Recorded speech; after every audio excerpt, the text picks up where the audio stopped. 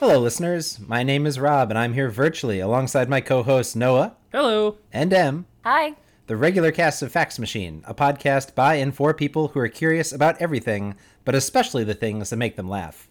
And today, I am very pleased to welcome our special guest, Rachel Richards. Woo! Woohoo!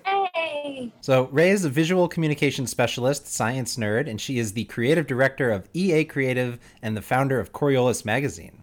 So, Ray, thanks so much for coming. Thanks for having me. Our pleasure. We're really looking forward to see how your strengths in data visualization translate to podcast form. Gary. Coriolis Magazine, that's so familiar. Where have I seen somebody's, or maybe somebody I know with some sort of article in Coriolis Famous Magazine? author. Your very own. Your very own. Oh, M. Costa. I'm trying to hide behind my script on a Zoom, and it doesn't really translate to audio, so I guess I'll stop. Famed science writer, Okay. M. Costa. Okay. It's true. With an excellent piece about COVID vaccines. Oh, well, I was extremely excited to have the opportunity to contribute to Coriolis, which is an awesome and just gorgeous-looking magazine. Like, that website is stunning. Thank you. Definitely worth checking out. Thank you. Yeah, all the science nerds. Got to get on it. That's what we do. So, also, thank you, Ray, for picking a theme for us for this episode. I'm really excited about it. Because in this episode, we're looking to solve the ancient mysteries of time. We seek to find meaning where none is apparent. We hope to unscramble the senseless jumbles before us and uncover the truth. Yes. Today, we shall crack the codes. Why are you talking like this? Just happens. I just went full Shatner on you guys. We're in a Zoom, but somehow, like, your frame got tighter and tighter very slowly on your face while you stared into the middle distance. I was genuinely expecting you to end that with, as we step into the Twilight Zone. That exact The Twilight vibe. Zoom. That's perfect. That's how I want you to feel. I want you to be on edge, never knowing what's right before you. The beauty of all codes and ciphers. But in this episode, Noah, Em, and Ray are going to orate on obscurity and spin yarns on ciphers as we discuss the best code facts that have ever been. And so, with no further ado, let's get things started with Noah. This week I learned that unlike the Caesar salad, the Caesar cipher is actually named for Julius Caesar. What? Right. Yes, indeed. The Caesar salad is not named after Julius Caesar. It is instead attributed to the restaurateur Caesar Cardini from the early 1920s. He was an Italian immigrant who operated restaurants in both Mexico and the U.S. He was living in San Diego, but he was actually working in Tijuana, which allowed him to, like, evade prohibition restrictions. Wow. Huh. That is... that's wow. Yeah, Actually- well, basically, that's not necessarily, like, you know, cryptography related, but I thought it was a very interesting fact. I think Cardini's is a brand of salad dressing too, and I'm assuming it's the same. Oh, maybe. I mean, that's interesting. there are probably only so many in the salad game, but okay. Well, because it was Caesar and his brother Alex Cardini, so maybe it's like the Cardini. I think their restaurant was, or one of them was called the Hotel Cardini, so they may be like a brand. Funny how there's no Alex salad. I was about to ask. So the scene, let me take you back to 1992 for a question. The scene where Prince Salih of Abwa comes into Agrabah and there's a whole parade and Caesar comes because all the world leaders are invited and there's a huge salad. Right. That's false. Right. Oh, That is false. Did not remember that detail. At the time, they actually did not have the technology required to make croutons. Yeah. We could just dry some bread out in the sun, though. They hadn't thought of that. It seems like now we look back and we're like, wow, the people who lived back in those days were so dumb. But they really were just as smart as us. It's just that we have the benefit of having our like knowledge about drying bread, like built on centuries and centuries of bread technology. I mean, since then we've had sliced bread, which, I mean, it's the best thing since itself at the time. We're truly standing on the crusts of giants. Oh my god, what was my fact about? Everyone knew that was going to be the end of Caesar salads. Anyway, I'm here to tell you about the Caesar cipher, which actually is named after Julius Caesar. And anyone who, like me, has completed only the first 2 or 3 assignments of an online coding course multiple times, thank you very much, knows about the Caesar cipher, also known as the shift cipher, one of the simplest encryption techniques that exists, and also one of the oldest. The way it works is that each letter in a message that you want to encode is replaced by another letter that is a certain number of letters away in the alphabet. For example, if your message is, "This week I learned," and you shifted 13 letters to the right, and also wrapped around to the beginning once you pass Z, your encrypted message would read, "Goof jerks for yern yerk."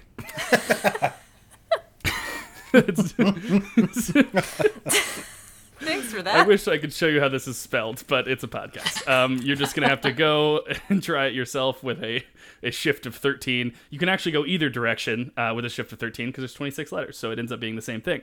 But you, as I basically just prefaced, you can also shift in the other direction. So if we encrypted "This week I learned" by shifting each letter in the message to the left by 4 letters in the alphabet, it would read something like "Padeo saggy hanjaws."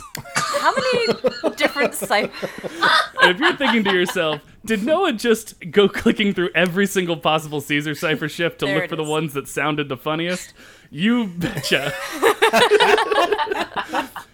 Some ciphertext is really, really rich. And I have to say, you've got yourself 2 strings of incredibly rich ciphertext there. Well, you know what I always say, goof jerks for yern yerk.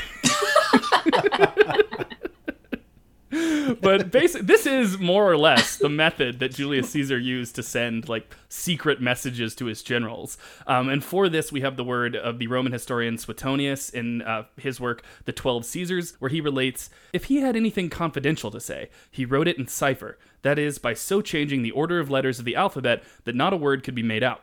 If anyone wishes to decipher these and get at their meaning, he must substitute the 4th letter of the alphabet, namely D, for A, and so with the others. And even like, apparently Julius Caesar's nephew Augustus also used it with a small alteration, with the quote, wherever he wrote in cipher, he wrote B for A, C for B, and the rest of the letters in the same principle, using AA for Z. So it didn't actually wrap around. If you just had like Z with a shift of 1, it became AA, which is slightly more complicated, but still not all that secure. And that's because the major problem with the Caesar cipher is that all you have to do is try all the possible shifts until one looks like words. 25 chances. Yeah. Or what if the biggest trick would just be to like have it not encoded? But Right. It's just they're gibberish. trying to, why can't I make this make sense? It says the troops are going to be there at dawn. What are they saying?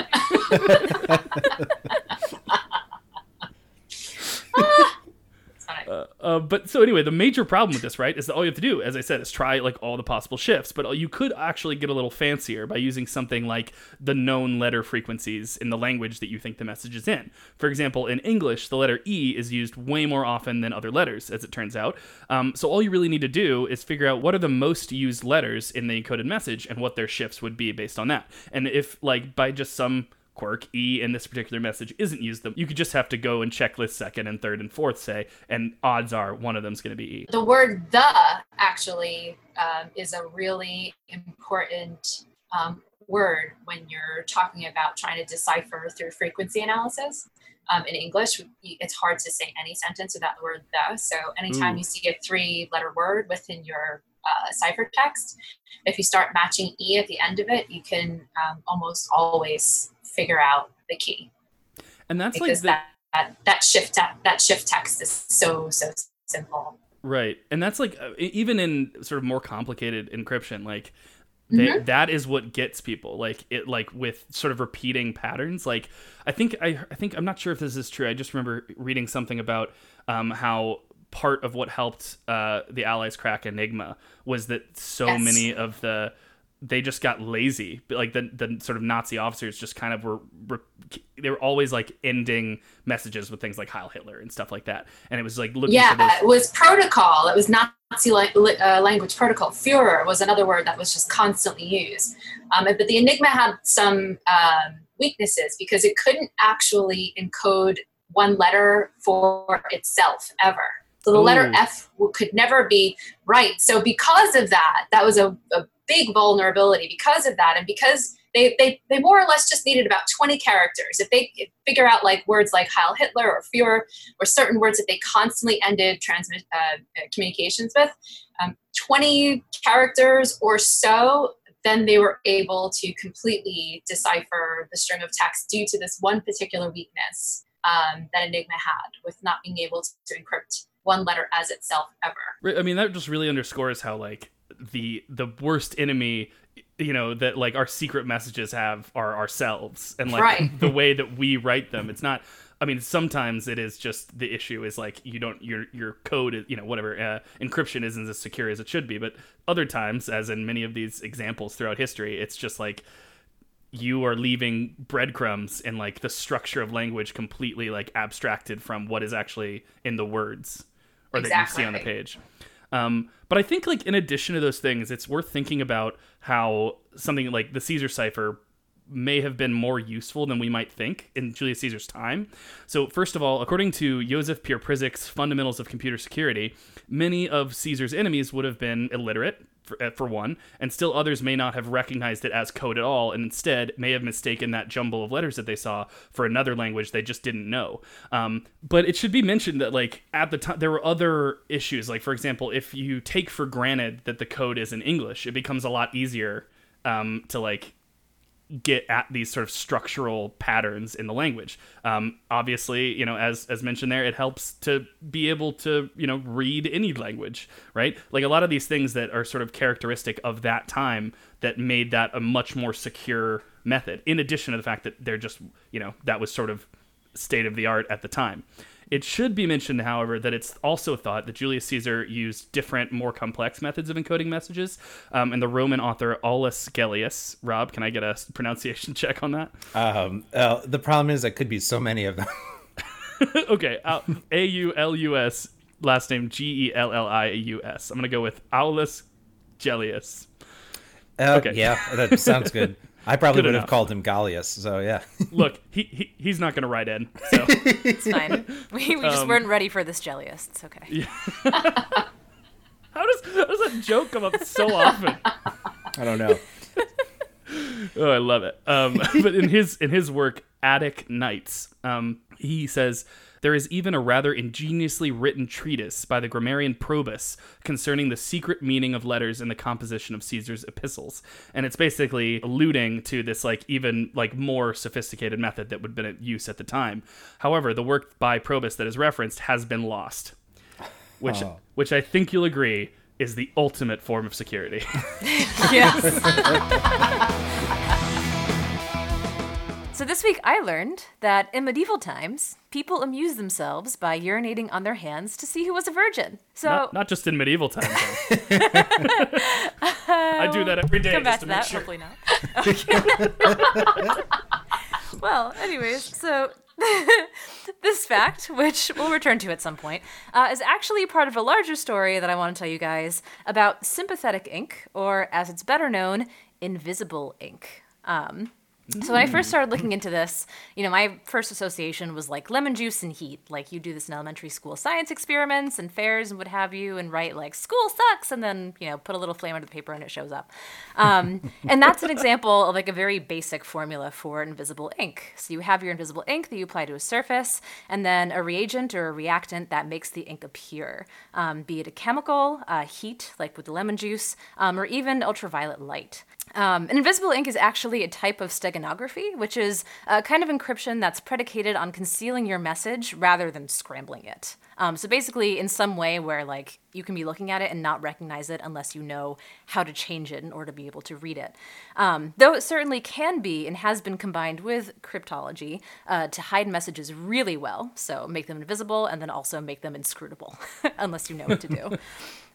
So I wanted to share a few of my favorite anecdotes from this really cool book titled Prisoners, Lovers, and Spies, The Story of Invisible Ink from Herodotus to Al-Qaeda by Christy Makrakis. And it covers, as the title suggests, the history of invisible ink from antiquity. The last story that I'll mention is from the World War, so not quite as recent as Al-Qaeda.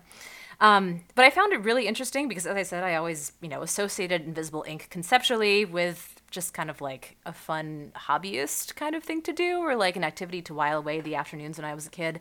But it's had significant roles in espionage and encryption, and even in love across times and cultures. So let's delve in. So some of my favorite stories from invisible ink in antiquity. One involves the Roman poet Ovid, of Metamorphosis fame. He also wrote a sort of like relationships and seduction manual that was very popular in his time called The Art of Love, which I have to say I want to look up and will probably come up at some point in another future podcast episode. So keep an eye out for that, because what could they have been thinking? I'm intrigued. Or as he was known after that book, Ovid. Okay.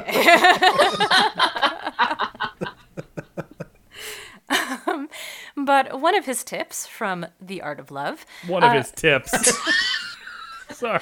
I just waltzed right into that one, which is very much my style. So he recommended that young women communicate with their clandestine suitors by writing messages in milk, and then staining them with charcoal to reveal the messages.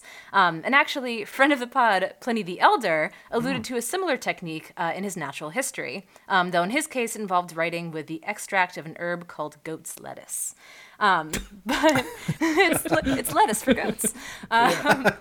But most intriguing to me, possibly the earliest written recipe for invisible ink was by Philo of Byzantium, and he was a Greek engineer and writer in the late 200s BCE, who described a technique whereby you write in tannic acid derived from oak galls. And I don't know if you guys have seen those. I actually haven't in person, but when you see like bumps on oak trees, there's sort of like these bulbous like protrusions from the bark that basically form around the larva of gull wasps, which can like lay their larvae, they'll lay their larvae in the bark. Then the trees kind of build this as a sort of like protective, almost like immune response to it. But you can extract from that this tannic acid, and then they would basically write on the surface with this acid and then wash over it with iron sulfate or vitriol to reveal the writing, which, first of all, like for me, I just love the idea of like writing something like scathing and satirical and then literally revealing it with vitriol. But also this formulation, like this combination of tannic acid and iron sulfate from literally like tree blobs, was the composition of ink in Europe for 15 centuries. So like Shakespeare's plays, like Bach's compositions, just like any like knowledge and creative output that happened during that time was all written in this same ink. And kind of a challenge to this in terms of preservation now is that it's actually inherently corrosive. It is, tannic acid is an acid. But I kind of love too that then makes it like, an invisible ink that is also like inadvertently like reversible. And that like it can disappear with time. And as you mentioned, Noah, that is, the ultimate way to hide a message. Just destroy it so no one can read it again. I wonder if, like, I just don't really know anything about how that works. So basically because it's acidic, the ink loses its color or somehow. So, because I was imagining if what it does maybe is like etches the letters into like the rawhide, that'd be great. No, so it disintegrates the paper after a while. Yeah. So if you look up like images of documents that have suffered from this, they'll just have kind of like sort of pieces of paper missing where they're like thicker sort of like strokes of the ink. But like the preservationists have figured out ways to kind of like go around that. But for certain documents that are still, found after a long time and not stored ideally, that's something that they can suffer from. I'm just curious, like, if you're going to talk more about why it's in this book. Because I feel like if you go to the library and you're like, where do I find the recipe for invisible ink? And I go to, like, the love and relationships section, it's like, go and pull out the Kama Sutra and you turn to the page to find out how to clean battery terminals when, like, the batteries explode. Like, oh, no. This seems really out of place. Well, a lot of things in the love section do require batteries. Yes. In the self-love section, yes. But no, actually, a more formal recipe or like series of recipes for invisible ink came much later. I'm blanking. I could just look it up. But like basically, like a scientist and alchemist during the Inquisition wrote the Natural Arts, like this is just gigantic tome that had all sorts of like ways to formulate things from nature, including lots and lots of invisible inks. The Inquisition. That's Inquisition. Okay. Yes. Very, very good. Very good. Thank you. But so a few centuries after, the ancient Greeks were messing around with milk and gallnuts, the Chinese were scribbling their secret messages using alum, otherwise known as aluminum potassium sulfate, which is what styptic pencils are made of. So like if you get nicks and cover them, it's that same chalky white stuff. And those could be revealed with water. And the Arabs at the same time were also further developing these aforementioned methods, as well as expanding them in terms of like the different additives and reagents that you could use to reveal messages. And actually, the lemon juice and heat combination dates all the way back to the Ottoman Empire, about 600 AD. So next time you do that at home in your kitchen to while away the hours, you can think of like, the historical tradition that you are preserving. It's pretty amazing. But so now to fast forward-ish to my fact. So in the medieval period, secret writing gained associations with the occult and alchemy. As you might expect, it has this kind of mystical quality to it that you sprinkle a chemical and then words magically appear, or seemingly magically, alchemy. But it was also used by artisans and craftspeople to record and keep secret the tricks of their trades. So like people who made dyes for textiles or metalworkers or even recipes would kind of document their, secret sauces in invisible ink. And then it was actually these are all later published and became bestsellers with the invention of the printing press as so-called books of secrets, which I just love because it's like these are published now on a massive scale. They are no longer secrets, but also like that's very imaginable to me is like an innate element of human nature of like, of course, like, all of this press comes out for Mary Trump's book and Fire and Fury and what have you, and like slap secret onto a book and everyone's going to want to read it. So sure, makes sense. They're leaking all of these methods. But yes, so my fact comes from a parlor game that was referenced by Macracus in this book. And basically the way that it worked is that, she found this recipe and then cited it in the book. The way that it worked is that, someone would put urine on their hand and let it dry because then you can't see it, though you could probably still smell it, but I don't want to imagine that too deeply. And then basically the trick would be that you'd gather your friends around and be like, all right, I'm going to sprinkle some ash in my hand and I'm going to do the sign of the cross and say, all right, like I'm going to, summon the heavens and they'll reveal whether I'm a virgin or not. But secretly they would actually write like no on their hand with the urine beforehand. And then while their friends were looking away like, oh, are they a virgin? This is crazy. What's going to happen? They would like cavalierly blow off the excess ash and then know what they revealed on their hands. And I have to wonder, like, did anyone actually do this or believe this? But supposedly well, it's a thing ironically, that pissing on your hand is one way to be a virgin forever. There you go. They were playing themselves. There also definitely is like a switch. I don't know exactly where in history that was, where people went from trying to convince everyone that they hadn't had sex to trying to convince everyone that they had. Right. And I don't know when in history that switch was. Like, when would that game have moved from writing yes in ash to no in ash? I'm going to guess like the 1920s. Prohibition era. Yeah. Because of all the Caesar salads. There you go. Well, there it is. Liberated. Well, there it is. Oh. I totally interpreted that as like what age in your life, and I was like, well, probably whatever age that you'd be willing to like piss on your hand to impress your friends. Well, that was shockingly early for me. I was just as likely to piss on my hand or my parents' hands, the ceiling, really, whatever. Don't roll me on my back. It's And I'm Still good advice to this day.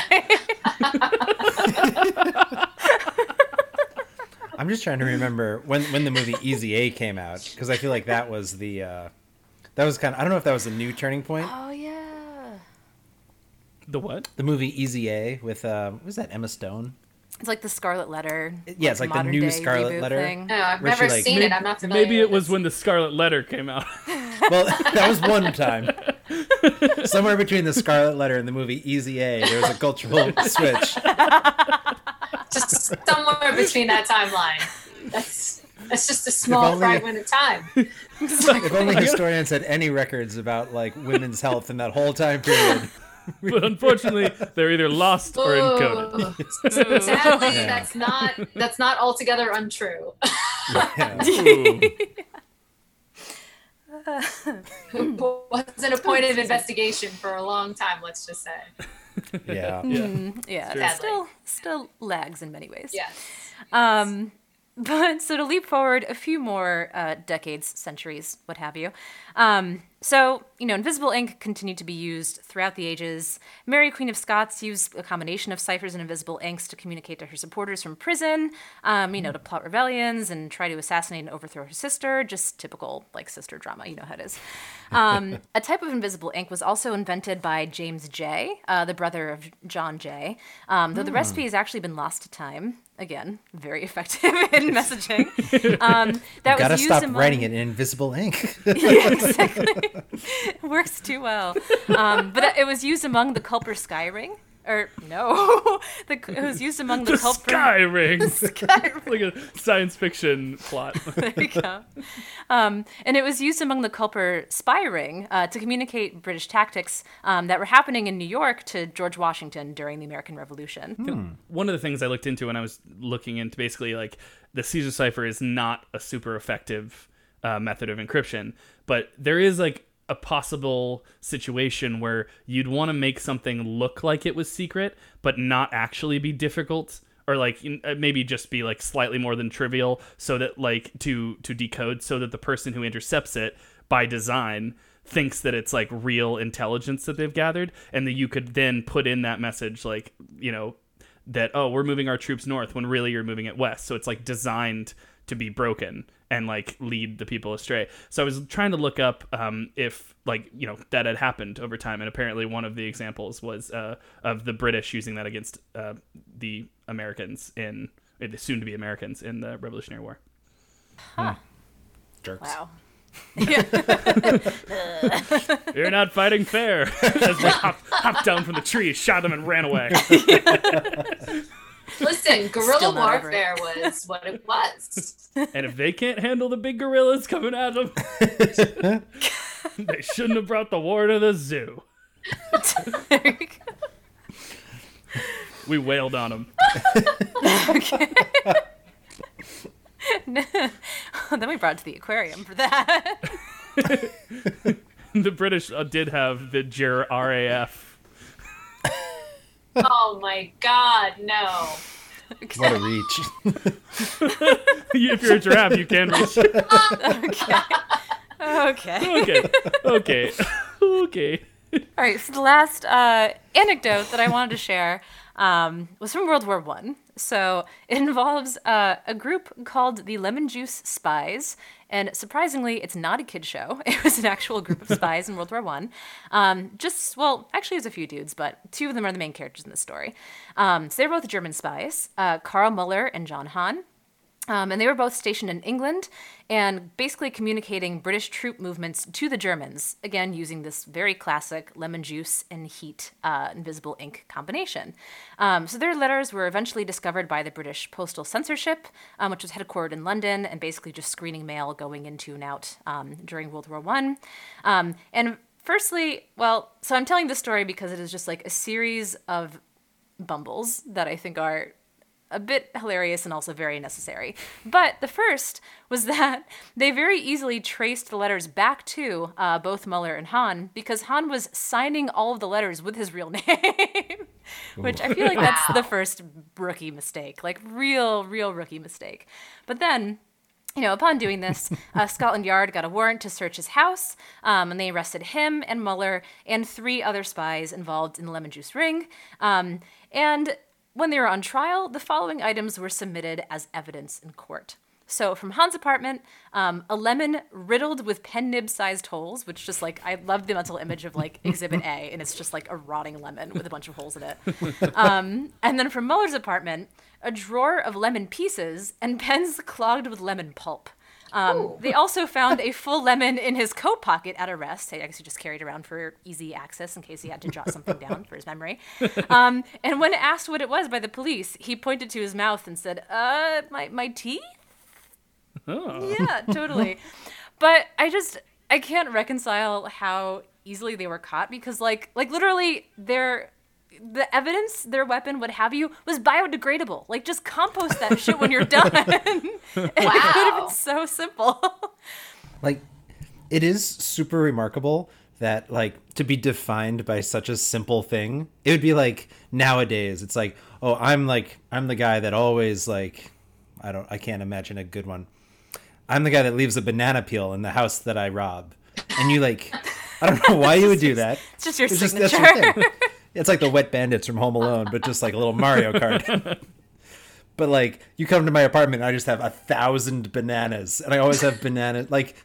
It's so unnecessary to be that prepared. And you'd be the banana bandit. How many homes do you imagine this person robbing? If they leave a banana, I mean, presumably they've got to rob the house before it goes off. This is 1,000 houses in the time it takes for a banana to. Yeah. That's why I think it's so ridiculous that not only were there lemons in all their drawers and on their desks, but they're in their pockets. In their pockets and their drawers, just the pens filled with lemon pulp. It's just try to be good at your job. I just imagine you open the briefcase and it's just lemons. Bouncing out across the courtroom floor. They could have had a sideline with a lemonade stand. We are selling lemonades. Nothing funny happening here. Definitely would have been their friend. This is not suspicious.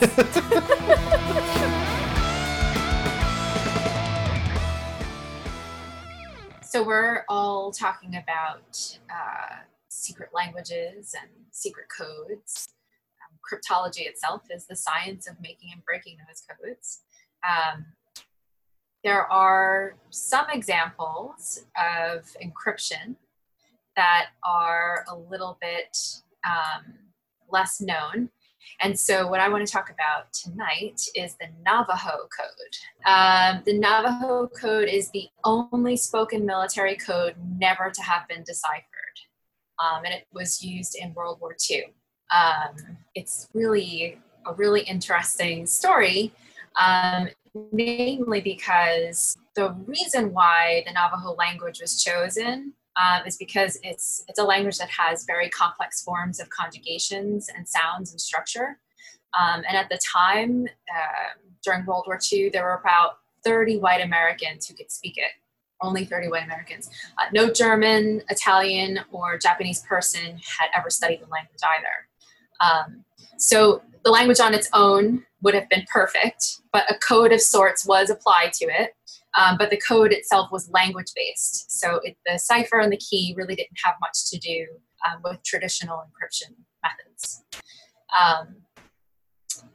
Also, the Navajo tribe in the U.S. was a really, really large tribe. And so there was a potentially very large pool of code talkers that they would be able to choose from. And so 4 major points about the Navajo language that made it an incredible encryption method. Navajo is a tonal language. It has 4 tones: low, high, rising, and falling. The meaning of a word depends upon the tone in which is spoken, like most tonal languages. But speakers of non-tonal languages miss hearing the essential elements. And so distinctions in words can be completely and totally looked over. The linguistic structure of Navajo, it's actually radically different from all the other indigenous languages. It wouldn't be easy to understand the meaning of a Navajo sentence, even if a literal word-by-word translation were available. So on its own, again, it's just this remarkable form of communication that was relatively unknown at the time. Also, it belongs to a different family of languages. So even an expert in indigenous languages really wouldn't be able to decipher what was being said. Also, next to nothing was published about this language anywhere in the world. So even academics couldn't go and look things up or find any references for it. So it was a really strong code to be used. That sounds so crazy, like in terms of what it must have been like the Navajo people, what kind of interactions do they have with other indigenous peoples? Like, did they just know other languages better, or like were they really just very isolated? Like, how did it become so unique? Yeah, I don't know a tremendous amount of the origins. I think that it's traced back to tribes that were in Canada. And so there was an isolation factor for that. But again, indigenous languages didn't evolve the same way that European languages did. So there are these distinguishing differences between them. And Navajo happens to be one of those that's just really, really diverse.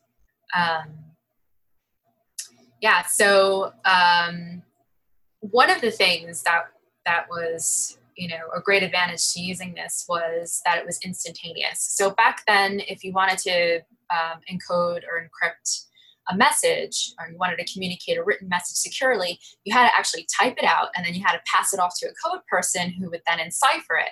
And that could take an hour or two. I think the rough estimated time was about 2 hours. But with Navajo code talkers, this was instantaneous. They just spoke to each other directly straight over the radio. So a code could be received and then passed off within minutes. And that was a really, really big advantage in terms of comms, especially in real time, field coordinates, and really important things that needed to be communicated immediately. Also interesting to this story is that the Navajo, after the war was over, the US government forbid them to ever talk about their involvement and their unique contributions because of the secrecy of their code. And so we didn't even know until 1968 this incredible code that could never be broken was thanks entirely to our indigenous population. And so it was made public in the late 60s. And then sometime in the 80s, they were honored with some sort of commemoration day. But for all that time, this, wicked difficult code that nobody could crack was, a product of the Navajo language. And just the combination that we still haven't cracked it, but that it could be deciphered like upon hearing is very surprising to me. Like, it's just like, right. Oh, like it's not even like in its regular use, it didn't require a lot of like sitting down and taking apart, but it's just that intricate, right? That you kind of have to know it or not. That's really cool. Yeah, so it was a language code. So in Navajo, they didn't actually have militarized language. So they just came up with their own natural words that they then attributed to something specific. So for example, the word turtle in Navajo meant tank. So the code speakers just knew those changes. It was an actual language code. Gotcha. Okay. And so basically, a lot of they were just regular words for which became like euphemisms for military. Exactly. Interesting. Right. But they were so hard to hear phonetically that you would be like turtles, turtles, turtles, turtles, turtles, turtles, turtles, and they'd still be like, "What are they saying?" Like they wouldn't be able to separate that. That's wild. It is. It's really interesting, and it's really a departure from actually more classical forms of cryptology, which was also made it even more difficult for people to figure it out. They were just people were really wilding like, what is this? Trying to take the phonetic sounds that they heard and trying to figure out what cipher it could possibly be or what the key might be, and they could never break this code. And actually, during the time, the Japanese were brilliant code breakers. So every code that the Americans came up with, the Japanese would crack it almost instantly. So this proved to be really, really, really critical. This was, a really important part, a really important role for the U.S. In the big World War II game in terms of getting comms across. Also, just to backtrack as a couple of fun things to throw in before we wrap, coded language actually, goes back to the beginning of language itself, as far as we know. The earliest known code was an inscription carved into a rock by an Egyptian scribe in 1900 BC. So that's 3,900 years of encrypted code, which is interesting in itself. People always got secrets. Yes, yes. Another early example is a small enciphered stone tablet that was found on the banks of the Tigris River. That was 1500 BC. And it contained a hidden recipe for glazing pottery, which at the time would have been really, really valuable for artisans to not, they wouldn't want their recipes known. Wow. And then in Sparta, this is another interesting form of encryption. In Sparta, a physical instrument was used to encipher messages between legions. And it's called a scytale. And it was a type of transposition cipher. Yeah. So you would use a cylinder of a set diameter. The diameter itself was the key. So anyone that you were sending this message to had to have the exact same diameter. And it would wrap a piece of parchment around it and write down the side of it, so that you had to have that specific diameter in order to be able to see the message. Unraveled, it would be completely scrambled, just letters all over the place. And that's from the 7th century BC. So those are all, slightly different forms of encryption. And this Navajo code is, just another different format. That's really neat. That's super cool. I think also recently, I just wanted to say it's relevant to this, is that how the Washington, D.C. football team is changing its name. Mm-hmm. Jonathan Nez, who's the president of Navajo Nation, suggested that they should rename the team Code Talkers. Yeah. Oh, that's great. You know what? It's so relevant, and I didn't even know that. It's also just a very cool team. It is. Yeah. It is. And so we're on to the final section of today's show, our crypto quiz. Woohoo! All right, so I've got 8 questions for you guys. Do I need a pen? You might. I tried to avoid any real code breaking in the quiz. Oh, I was so ready to break a code. But so the good news is, at least 2 of the questions, Man. at least 2 of the questions will have some kind of decoding element. All right. Being in audio media, it is a little hard to do a lot of encryption, but you'll see as we go through. And in fact, even with question number 1, you might want a sheet of paper. So I'm going to rephrase it a little bit. So I have a very good feeling about you guys getting this based on how the episode has gone so far. But question number 1, and I'm going to cut some of the backstory. Can you decode this message? GBDUT NBDIJOF. You say it again. It's GBDUT NBDIJOF. Are there GBDUT NBDIJOF? Yes. Are there spaces anywhere in there? There's a space where after the T before the N. Okay. Just want to make sure. Yeah. So yeah, it is a 5 and then 7. It's fax machine. There she fax is. machine. It is. It's a Caesar. It's just over by 1.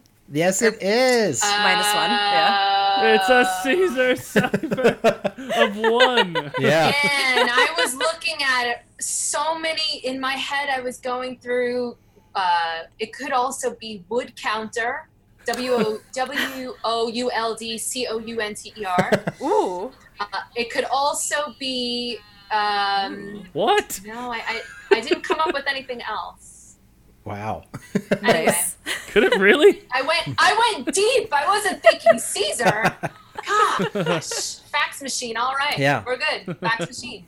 And I was like, question 1, I'll start off easy. And I was originally going to say, using the cipher in vogue for 1,500 years after a one-time national leader had developed it, please use this. But you clearly did not need it. So yeah, that's a Caesar. I also want to say there's another solution to this. It's if you go 1 to the right, it's fax machine. If you go 9 to the right, it's Exsulca Zuzafu. That's the extra credit answer. That's true. I had not expected it. But yeah. Ooh, there's another good one. Plus 20 is Majaz Theopul. These are all so fun to say. All right, I'm done. But yeah, Sorry. So that's our Caesar cipher, or our nth shift cipher. So question 1, nicely done. You've already uncovered fax machine. Question number 2. In 1467, Leon Alberti designed a disc with 2 concentric alphabets, where letters in one are paired to reveal the true letter in the other. This is the exact same mechanism used in what Ovaltine product repopularized in 1983? Decoder rings? That's it. Yeah. Okay. Oh my god! Yeah. So that is the decoder The ring. famous decoder ring. Yeah, it is exactly an Alberti disc. Except if you look in the movie, the one in the movie has an alphabet running around the outside, and then the numbers 1 to 26 running around the inside, which is essentially the same as having 2 alphabets. Right. But it's an extra level of hiddenness. And I referenced 1983. Does anyone want to just tell us why 1983? When it was repopularized? Because of A Christmas Story? Exactly. That's when A Christmas Story came out. Nice. And every kid wanted a BB gun and a decoder ring. Yes. You'll shoot your eye out. You'll shoot your eye out. But going back to the time, not of A Christmas Story, but of A Christmas Carol, something quite similar to that, the Vignere cipher, and that's basically like there's sort of sliding alphabets past each other, and basically it's sort of a Caesar cipher where every single letter has like a different shift, and that shift is determined by a key, which can have various properties that make it more or less secure. But that general principle was thought was called, and this is again French, it's called le chiffre indéchiffrable, maybe, and that was supposed to stand for the indecipherable cipher, and I think it was actually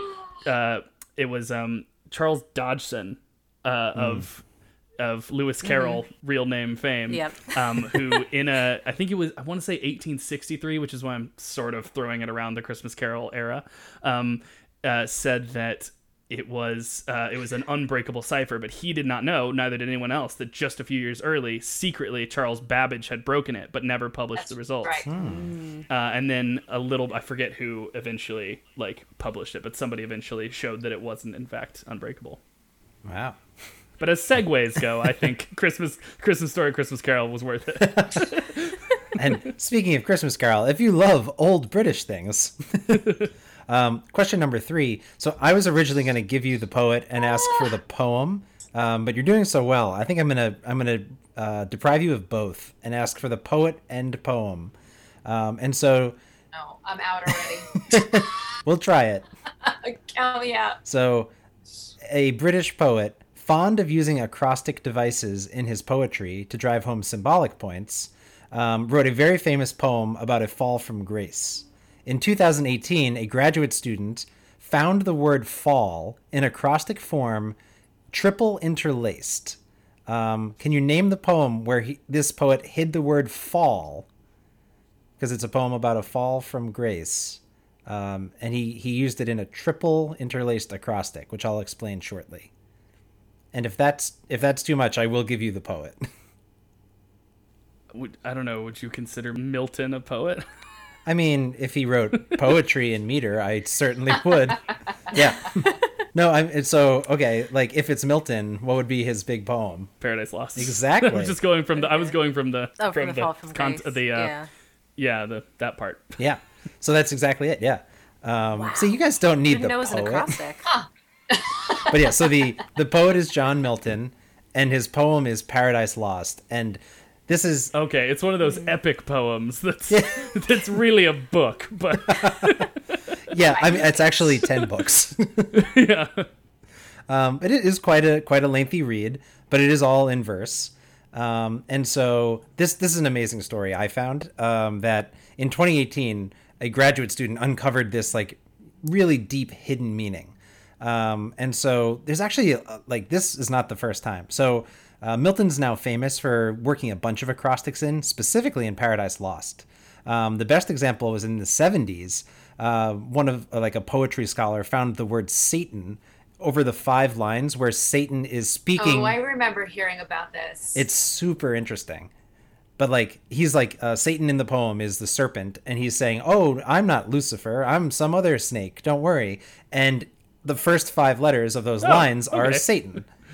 And so, wow. Yeah, so it's a really brilliant like literary device.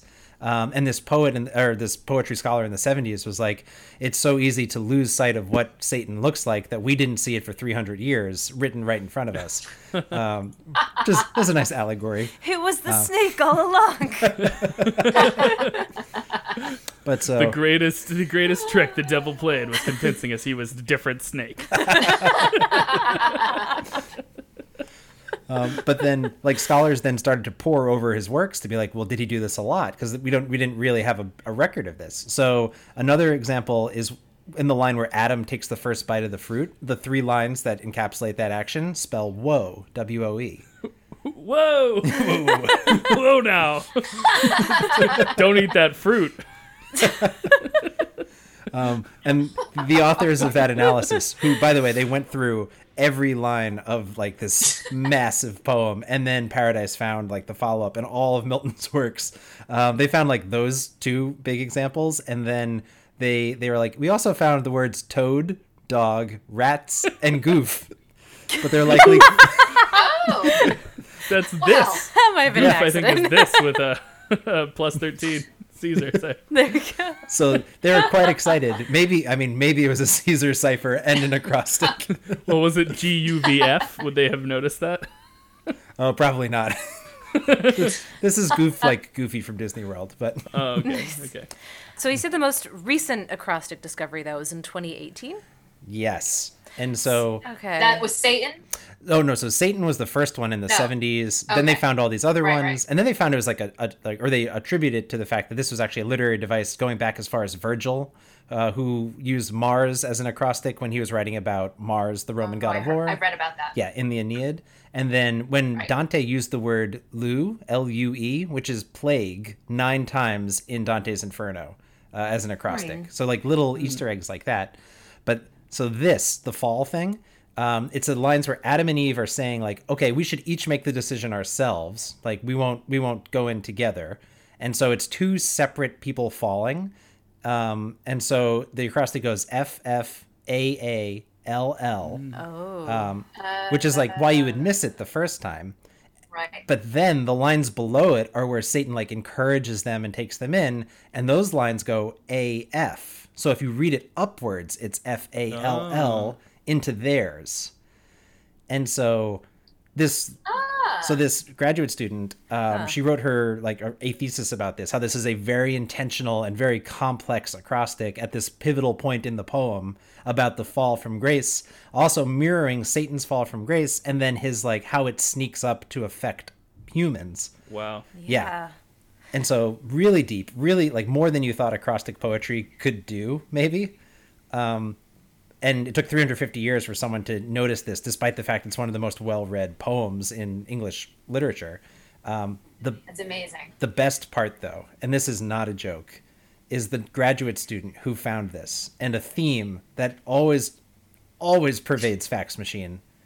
Her name was Miranda Fall. Wow. Just Mind blown. incredible. And Wow. it's P-H-A-A-L, but like Oh no! That counts. That counts. she would tell you, "Hi, I'm Miranda Fall," and just like, oh, blew my mind. That's That's amazing. amazing. Oh, man. Wow. So yeah, another one for nominative determinism on Fax Machine. I'm much less impressed with T.S. Eliot for being an anagram of toilets now. Yeah. Yeah, he's really got to work his game up. All right, question number 4. The Pioneer 10 and 11 spacecrafts contain a basic cipher with information all about humanity. However, what is the key that they used to decode this cipher, which they hoped was truly universal? And so the idea is, no matter where you are in the universe, you would have, with sufficient study, knowledge of this.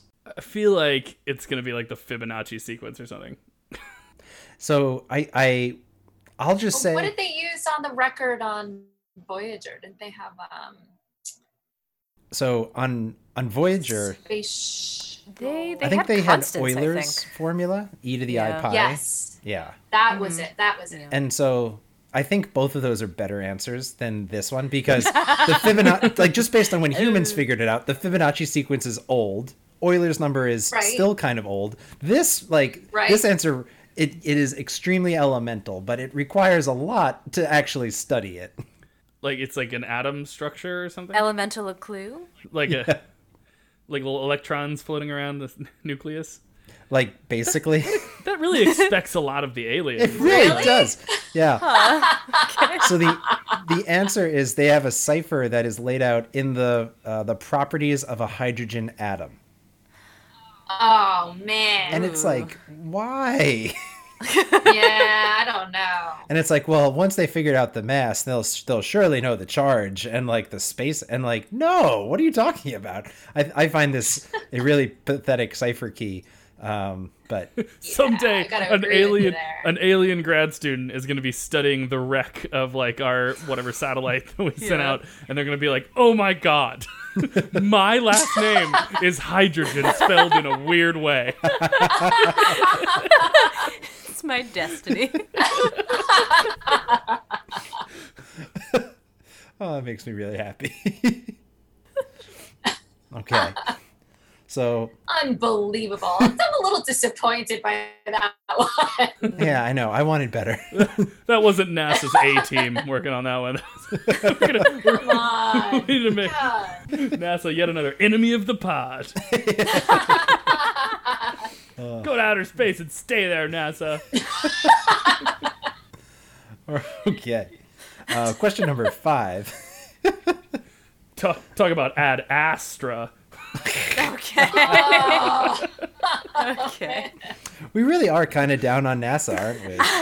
Apparently. Because we peaked with Clyde Tombaugh, and then it was astronaut farts, and now we're here. Yeah.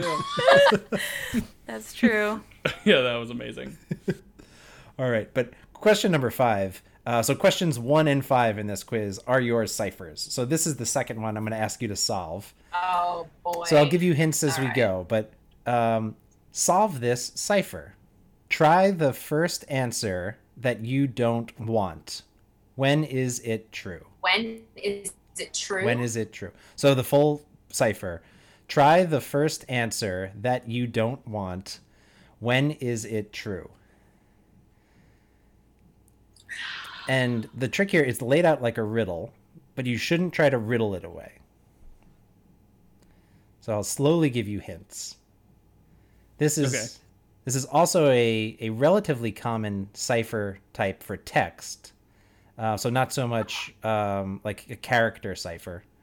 It was featured in an episode of Sherlock, season 2, if you like Sherlock. I do, but I don't remember it that well. Man, I haven't watched it. Okay. So this is one that you could literally, if I said it again and you knew the crack, you could get it. You wouldn't have to sit to decipher it. You'd only have to hear the right parts. So I'll give you one more listen if that helps. Try the first answer that you don't want. When is it true? The answer you want is true. Yes. So that is a skip cipher. I see. Oh, brother. Mm-hmm. I see. It's a tricky one, and it is like in terms of ciphers, it's one of the ones you can get just sitting there listening to it, which makes it hard. Right. Because because you don't seem to. It doesn't seem to be a cipher there. It seems too obvious. Yep. I kind of like the sort of context. I like the idea that you could use that people might know the answer to that is like, oh, you have to use the answer you want is true, but then use the other one. So the answer would really be, try first that, don't win it. And then somehow you could like hide something in that. Like there'd be a second layer based on like that inside joke maybe of like, That's if you're Well, that was a good one for a podcast, actually. that was the struggle, was what's a cipher that you can talk out and that isn't incredibly boring. The only reason I got that was that you kind of said it in the like iambic pentameter way of like alternating the stress. I was wondering why you were doing that. That's the Yeah, I was wondering too. Yes. Didn't jump out at me. I was like, Rob's just being a robot. It's fine. Whatever. Moving on. Okay. Question number 6. a robot. I'm sorry. That took me a second. Rob. The answer you want. Beep borp. That value is false. It was very Dalek-esque. Wait, Actually. does Robot Rob have wine borps? Robot. Robot, sorry. Wine borps. That's so cute. Wine borps. That's the funniest thing I've ever heard. And I now want there to be like a Billy Shears-esque conspiracy for the pod where everyone's like, this is the episode that Rob was swapped out for a robot. Just tracing the evidence from there. That's funny, but that's invalid.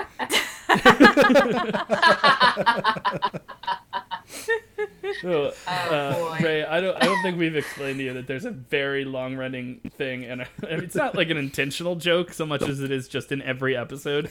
And it's not always wine, but there are wine burps that are very audible, just from we're all drinking, and so that you inevitably hear like. It's fantastic radio.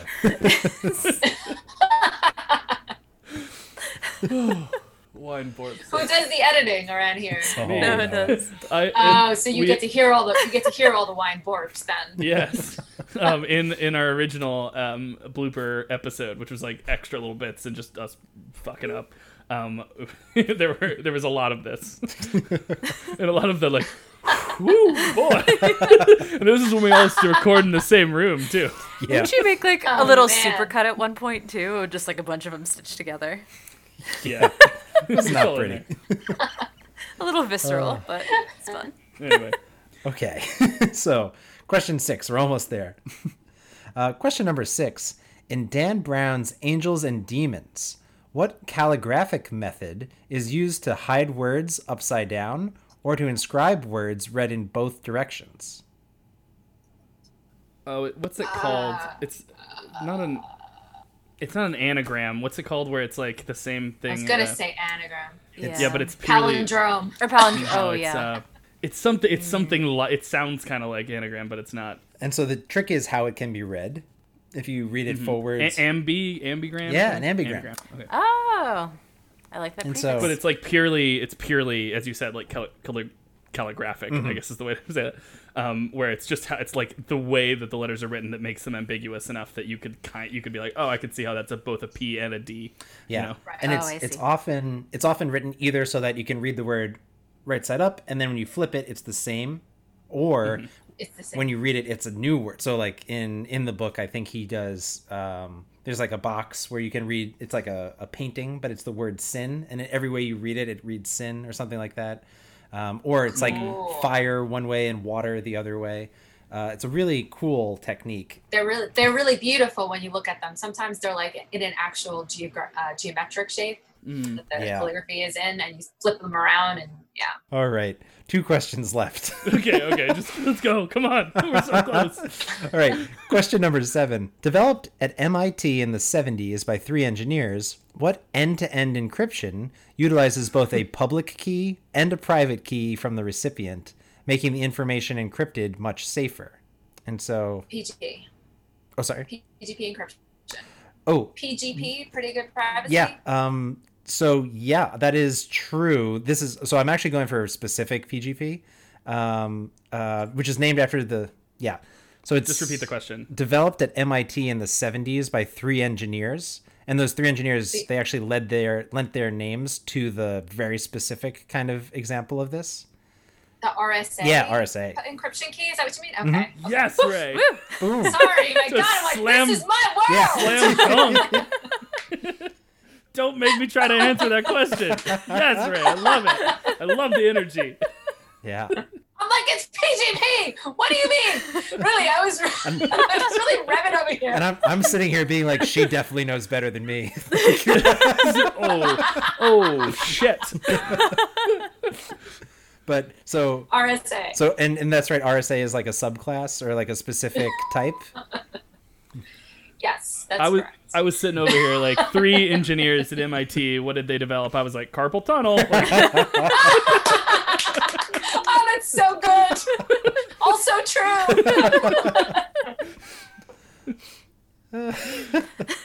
But yeah. So RSA is kind of like it's a crypto system. Yeah, and it's kind of it's not necessarily state of the art, but it's kind of state of trade. Like everyone uses this. That's correct. And it's great because basically you receiving the message tell the message how to get encrypted, and then you encrypt it later with a different decryption key. That's right. So far, I believe has not been like successfully cracked, or like that specific part of it has not been. You can kind of crack around it, I guess, but like that actual sending process is very secure. Yeah, that's the most standard. That's the most secure standard form of encryption that we have currently for use on the internet. Yeah. Wow. So crack that code and you own the internet. It's like a sweepstakes. Well, you utilize the public key for sending, right? But then the receiver has a private key to encrypt. So it's very difficult to crack that. But with quantum computing, which is the next phase of technology, that will be, you could brute force something like that really quickly. So not for long. Bummer. You always find a way to crack it. So. Well, for now, keep texting people things that you don't want anyone else to see, because for now, they're sort of safe. Send nudes while you can. That's it. Use Signal. All right. And our 8th and final question. In 2012, the book Regenesis became the first book translated into what coded language? You have to give us...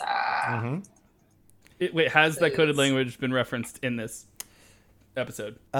Stunningly, I don't think we've talked about this code. Okay. Yeah. I was is that the RNA, or is that the DNA? Is that the book that they did in DNA? Shit. Is that what that is? It is. Oh, yeah. Wow. Yeah.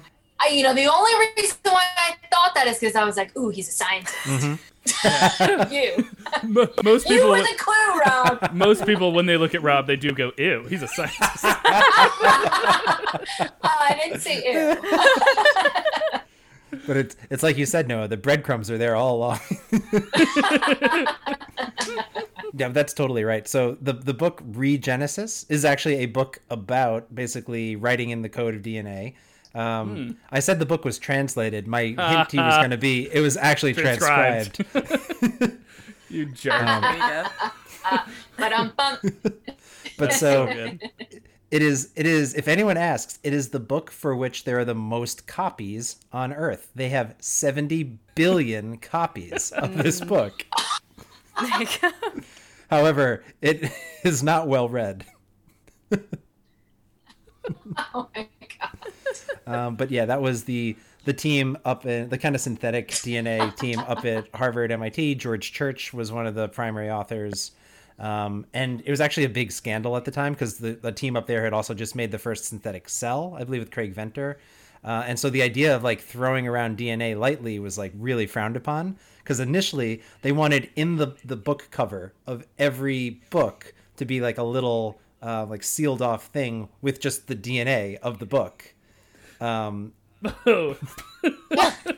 What a just racket. Yeah, and they would have charged like a bunch more for it, and like they clearly made it. They have 70 billion transcripts of this book. And it cost like whatever like Just a few. yeah. I mean, that's honestly like 2 days of PCR. That's nothing. Exactly. That's why I'm like, really? That's how you need to make money? I'm in the wrong business. Clearly. But they decided not to do it because of concerns over bioterrorism, bioethics, like all like ridiculous things that they were like, you can't just put DNA in a book. And you're like, every book you ever took. It's not hard to get DNA. Yeah. Also, there's already DNA on the book. It's everywhere. I've run enough contaminated experiments to know that. Shit's everywhere. Where do you find in the book where the pages are stuck together? Yes, on that happy note.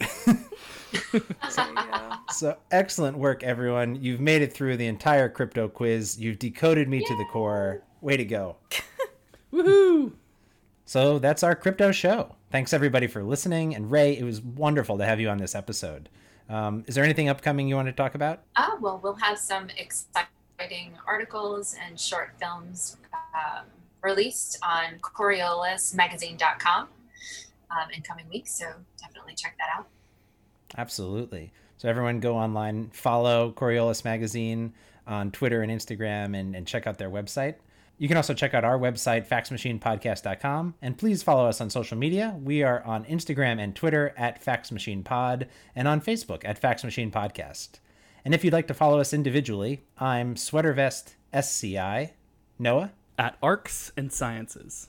M? At _EM Costa. And Ray, where can we find you? At Doc Rocket, that's DOCR0CKET, Twitter and Instagram. Fax Machine is produced by Rob Frawley, Noah Giberson, and Emily Costa, with editing by Noah Giberson. Our theme music is by Anthony Antonelli, and our logo was designed by Mike Zola. Thanks, everybody, and we'll see you next time. Bye. Bye.